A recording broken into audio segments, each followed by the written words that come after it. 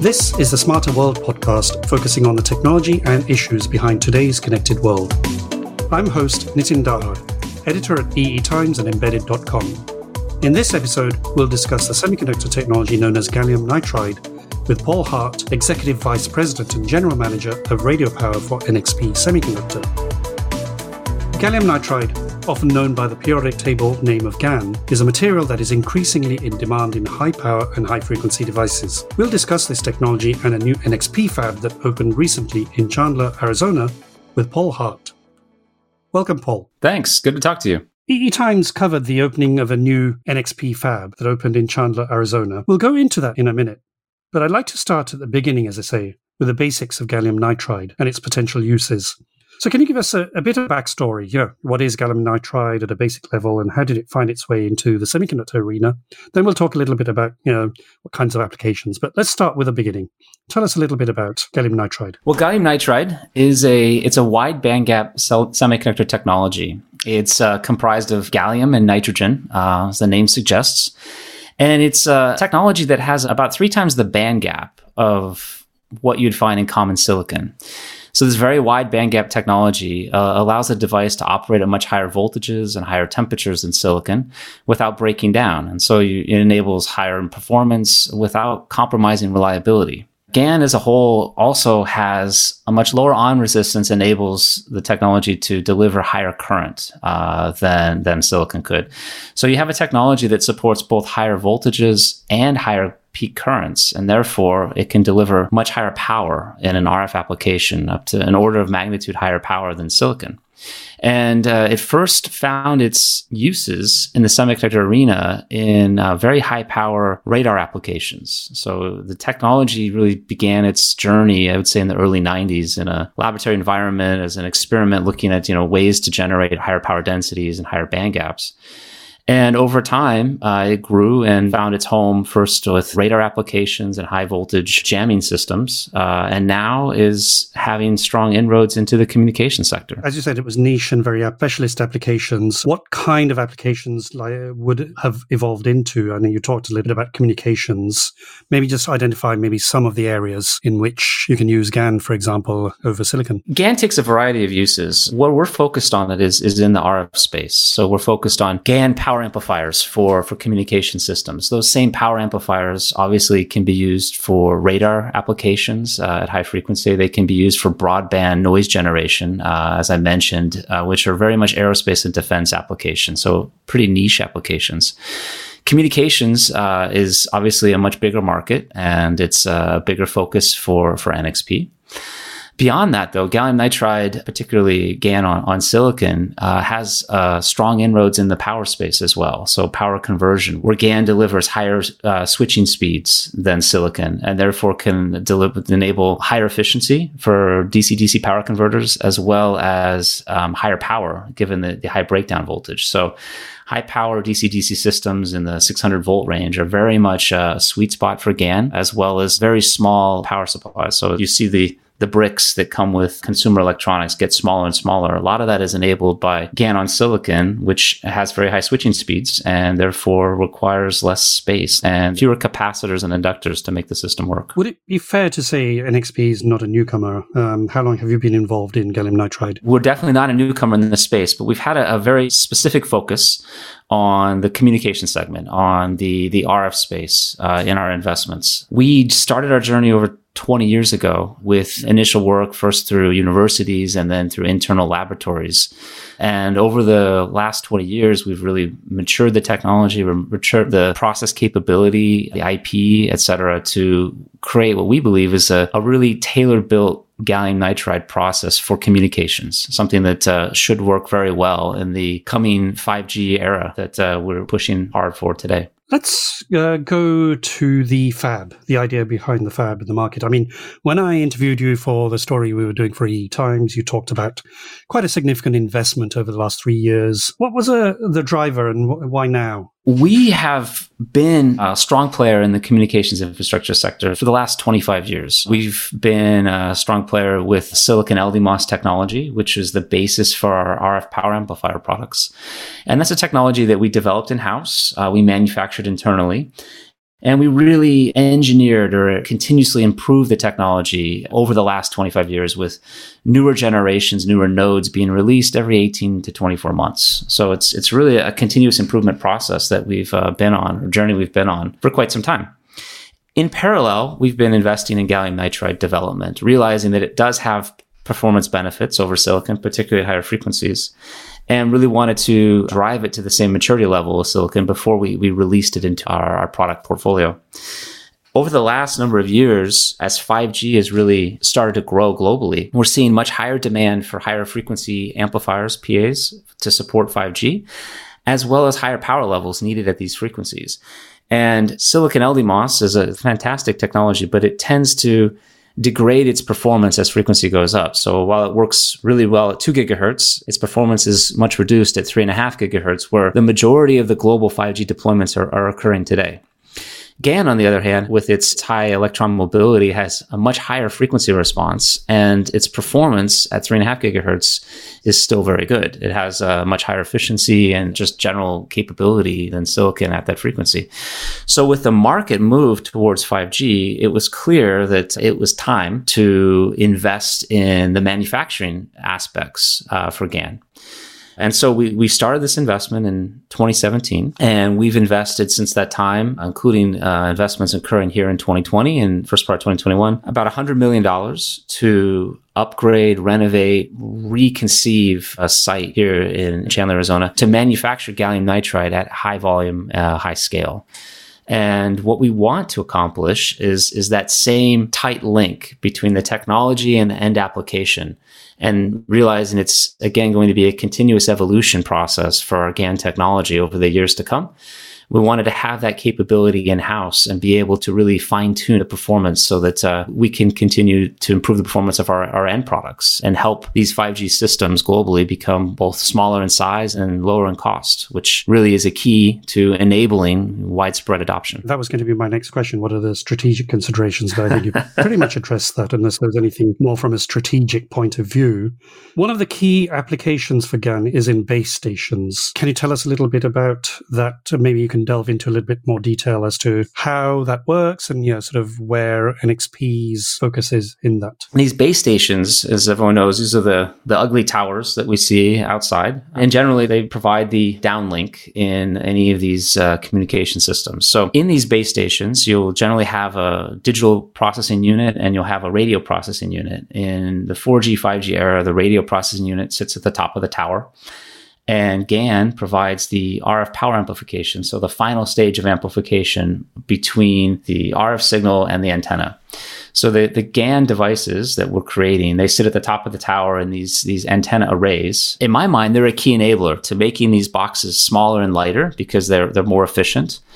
And then allowing, if you will, more boxes to sit on the same tower, which is key, I think, for everyone, because there's one thing we can agree on is that we don't want more towers in our community, but if we can get better utilization out of what's already there, more data throughput with less congestion, then really it's a good step forward. So GaN, is an enabler to increasing the data rates of these towers without the need to add more towers to the community. From the top of your head, are you able to give us some scale in terms of how many X times better performance or better power output or efficiency? Yeah. So if we look at 5G at 3.5 gigahertz, the systems today are able to deliver 5, sometimes up to 10 times the data rates of 4G systems at lower frequency.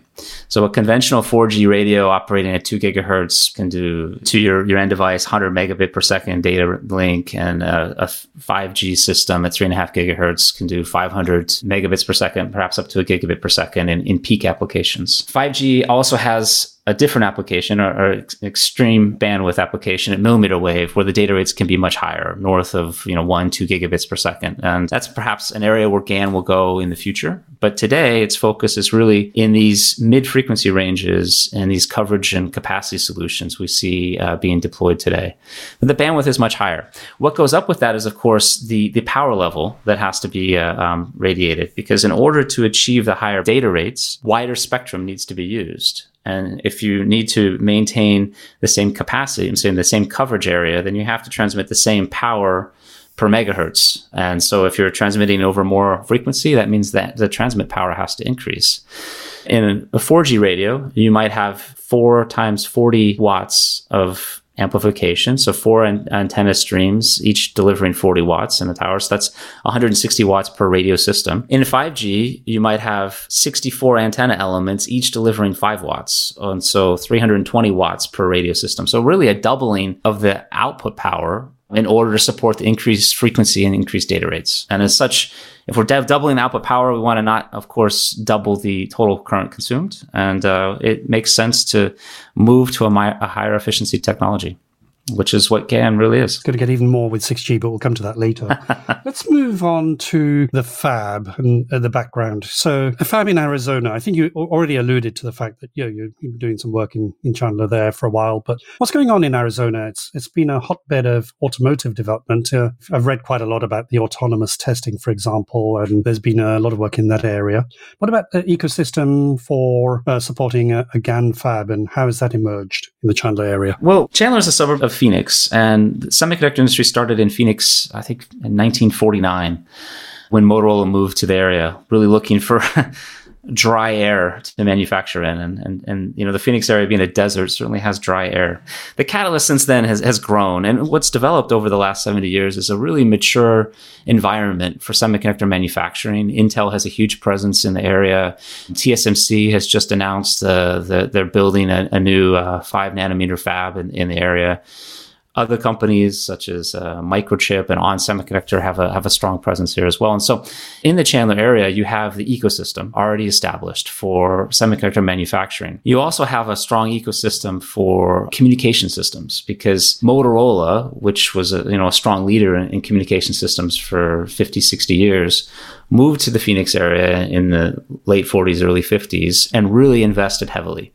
And so you have a lot of this radio design, radio talent in the area as well. When we're looking to build a fab where we're focused really on RF applications and communications as a whole, this community really had the pieces we were looking for. It had the talent pool. We had a facility that was already enabled for silicon manufacturing, and it was an ability to just build it out for GaN as well. And then we had the support ecosystem. So all the tool vendors, all the ASML, et cetera, those people are all local as well. And they can certainly support the bring up in a pretty fast and comprehensive way. Would you say that Chandler, because NXP has locations all over the world, and I'm sure there must be expertise elsewhere as well, Chandler sort of had more of that, or was there something else? Yeah, it's a bit historical as well. In the past, we had a gallium arsenide factory. Gallium arsenide is another compound semiconductor, and it's used very heavily also in RF applications, generally at lower power levels. So it's the prime technology used in smartphone power amplifiers, so handset applications. So we had a large fab here from the early 90s through 2008, and it supported a lot of the Motorola then Freescale products, which went into many of the Motorola handsets. When that unwound about 10, 12 years ago, many of the process engineers, engineering experts moved to the silicon factory that we have here in Chandler as well. And they were there all along. And so really, Chandler is where we started our GaN technology development. It started first when it moved from universities to labs. It moved into that gallium arsenide fab that was here in town at that time. And so a lot of the knowledge base, a lot of the industry experts were local and still employed. And so when we looked across the globe at all of our footprints, we found that we had the talent pool, much of it already in the company, as well as the ecosystem around it to go and invest here. Right. Okay. Let's now go on to the fab itself. With the 5G GaN opportunity, GaN transistors have a higher frequency and power density. From a fab point of view, what does that get you? Power density is key. And if we have higher power density, we get more interesting metric. The way I think about it is more watts per wafer. And therefore, I need to produce fewer wafers in order to support the number of products that need to be out in the market. So power density certainly leads to the utilization or the volume that we need to produce. And it's a key attribute in terms of sizing a fab, determining just how much capacity, how many tools we need to buy, et cetera. So if you're doubling the amount of power you need that better power density, obviously. So you talked about you're going from 160 watts to 320 watts, for example. Right. So what are the fab's wafer size capabilities? And again, why is this important and timely? The fab we built supports 150 millimeter wafer production. In terms of a silicon factory, this would be a very old fab, very outdated technology. Most silicon production is either 200 millimeter or 300 millimeter. In the case of GaN, though, we're building GaN on silicon carbide. Silicon carbide is the substrate. It has a very high thermal performance capability. It's an incredibly hard substance, almost like diamond, if you will, in its makeup. But as such, it's capable of dissipating and spreading heat very, very actively. And what we find is the highest performing gallium nitride in these RF applications. So we really focused our investments around this high performing GaN on silicon carbide. And today, 6-inch or 150 millimeter wafers are very much the state of the art for silicon carbide for RF. And so we've built our investment around this 150 millimeter diameter. Most GaN for RF is actually built on 4-inch or 100 millimeter diameter wafers. And so we've already taken a step towards the very high end capability already for gallium nitride. And then we've built our investment around that wafer diameter. In terms of tooling, we've invested for very high frequency, high performance GaN. So we put photo tools capable of driving sub-tenth of a micron gate length for GaN, which will allow GaN to scale up in frequency well into the millimeter wave range, potentially, in the 28 gigahertz range where we see the enhanced mobile broadband applications of 5G today, and it's certainly into the 6G era and beyond. So we've really kind of geared for high volume GaN on silicon carbide manufacturing, frequency scalability towards 6G and the next 20 years of applications. And then we've also layered on the automotive heritage of NXP. And so we've taken all of the best auto quality systems, manufacturing processes that we use in our other internal factories, which have to support 100% reliability applications, 0 parts per billion failure, et cetera. All those tools, because they already exist in the company, have been applied in this gallium nitride factory as well. And so we're very confident that will result in extremely high quality GaN and something that will become really a benchmark technology for the industry as a whole for the years to come. Is there a particular NXP GaN flavor, or is there something different or significant what you do and how you develop GaN technology at NXP compared to maybe somebody else? Yeah, sure. So I mentioned previously that GaN really began its life in these aerospace and defense applications. So radar systems are a prime example. In a radar system, what you're looking to do is obviously amplify a signal, and then you're sending out chirp signals, right? Transmit and receive, wait, and use that as a means of detecting things remotely. And GaN, as it was initially engineered, was excellent at that, and that's where it found its first home. When you try to take that same technology and you transmit much more complicated signals, high order digitally modulated signals, which are used for communication systems, what you find in a lot of GaN is that you have an issue known as memory effects, which basically means that there's a delay in the response of the output signal to the input signal, right? And that comes from the technology itself. And in many of these aerospace and defense applications, that was a non-issue. But in communication systems, it creates quite a few difficulties, right? Yeah, I mean, you can imagine that really undesired when you have to transmit a lot of data very fast.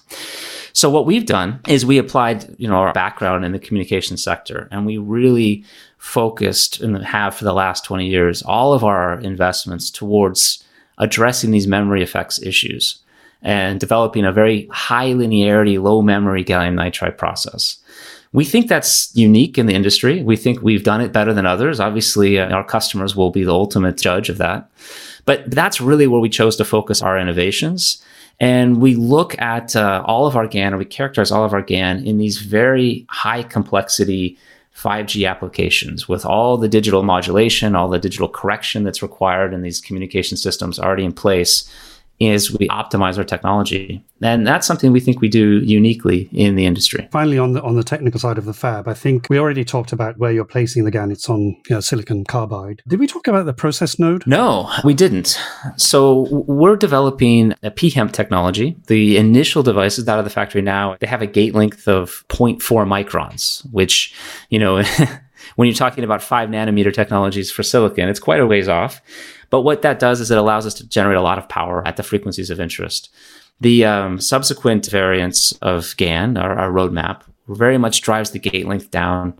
And as we do that, the peak power capability of the device will reduce, but the frequency response will increase. And so layering in will be, steps along the way of quarter micron GaN, 0.15 micron GaN, sub 100 nanometer GaN. And what that'll do is it'll, of course, allow us to continue to address higher and higher frequencies. So millimeter wave spectrum or 6G. And you will see the peak power reduce as a result as we move up in frequency. So the voltage that we operate at will come down a little bit as frequency response goes up. But it's very much a focused journey and really, steps that we'll take as those areas of the comms market open up. That leads us very nicely on to 6G. I visited the University of Oulu and they were doing their 6G research. And when I saw the number of antennas, an array, and it was crazy, and the amount of power you need. Let's close on 6G, terahertz communications, that's way off. And I guess, what do you see in terms of where GaN can take you towards that sort of high frequency communication? We're currently sub 6 gigahertz for 5G, but I'm guessing it will go more. Tell us a little bit about, your thoughts on all of this. Well, my thoughts are that if we look at 5G today, it covers everything. Right? 5G includes coverage solutions at 600 megahertz with very high radius cell sites, all the way to 28 gigahertz, 39, 47 gigahertz enhanced mobile broadband or fixed wireless access applications with just extreme data rates, 1, 2, maybe up to 5 gigabit per second data rates in some of these peak applications. GaN fits very nicely into that mix, really in this mid-band spectrum today, where we're operating at frequencies that are higher than were used in 3G and 4G applications. So really, north of 2 gigahertz and that 2.5 to 5 gigahertz range. That's really a sweet spot for this GaN variant that is out in the market now. And over time, while the millimeter wave applications are typically addressed by other technologies today, technologies like silicon germanium have a much stronger presence at those frequencies than they do now because they lead to monolithic integration and it's much easier to create a dense antenna array with a technology where you can generate 4 to 8 or 16 antenna elements on a single chip, where GaN would be much more of a discrete assembly. But over time, when we look from 5G to 6G, what we'll see is that all the existing spectrum that is out there today will continue to get used. It's still much of the best spectrum, particularly for coverage. But the higher data rate applications will move up in frequency as well in order to access more bandwidth. So the mid-band technologies we see here at 3.5 gigahertz may move to 10 or 12 gigahertz in the 6G era. The millimeter wave applications at 28 gigahertz will likely move to 100 gigahertz or maybe even 140 gigahertz applications where much higher swaths of bandwidth or spectrum are available and therefore much higher data rates can be generated. So over that period, I see GaN moving up in frequency, obviously. I see it continuing to be the workhorse technology in this mid-band spectrum today and the new mid-band spectrums tomorrow up to 15 gigahertz. I see millimeter wave GaN coming into play, particularly in this 28 gigahertz domain. And I see the most intense data applications really being delivered at higher frequencies, likely with still a silicon germanium integration. But over time, GaN can play a role there as well. And so it's very much a migration, I would say, over time, just frequencies continuing to go up and power levels needing to increase to support the higher data rates. And that's where GaN will fit. Thank you very much. It was a very interesting discussion. All right. Well, thank you, Nitin. It was a pleasure to talk to you today. This has been the Smarter World podcast with me, Nitin Dahad. Thanks for listening and see you next time.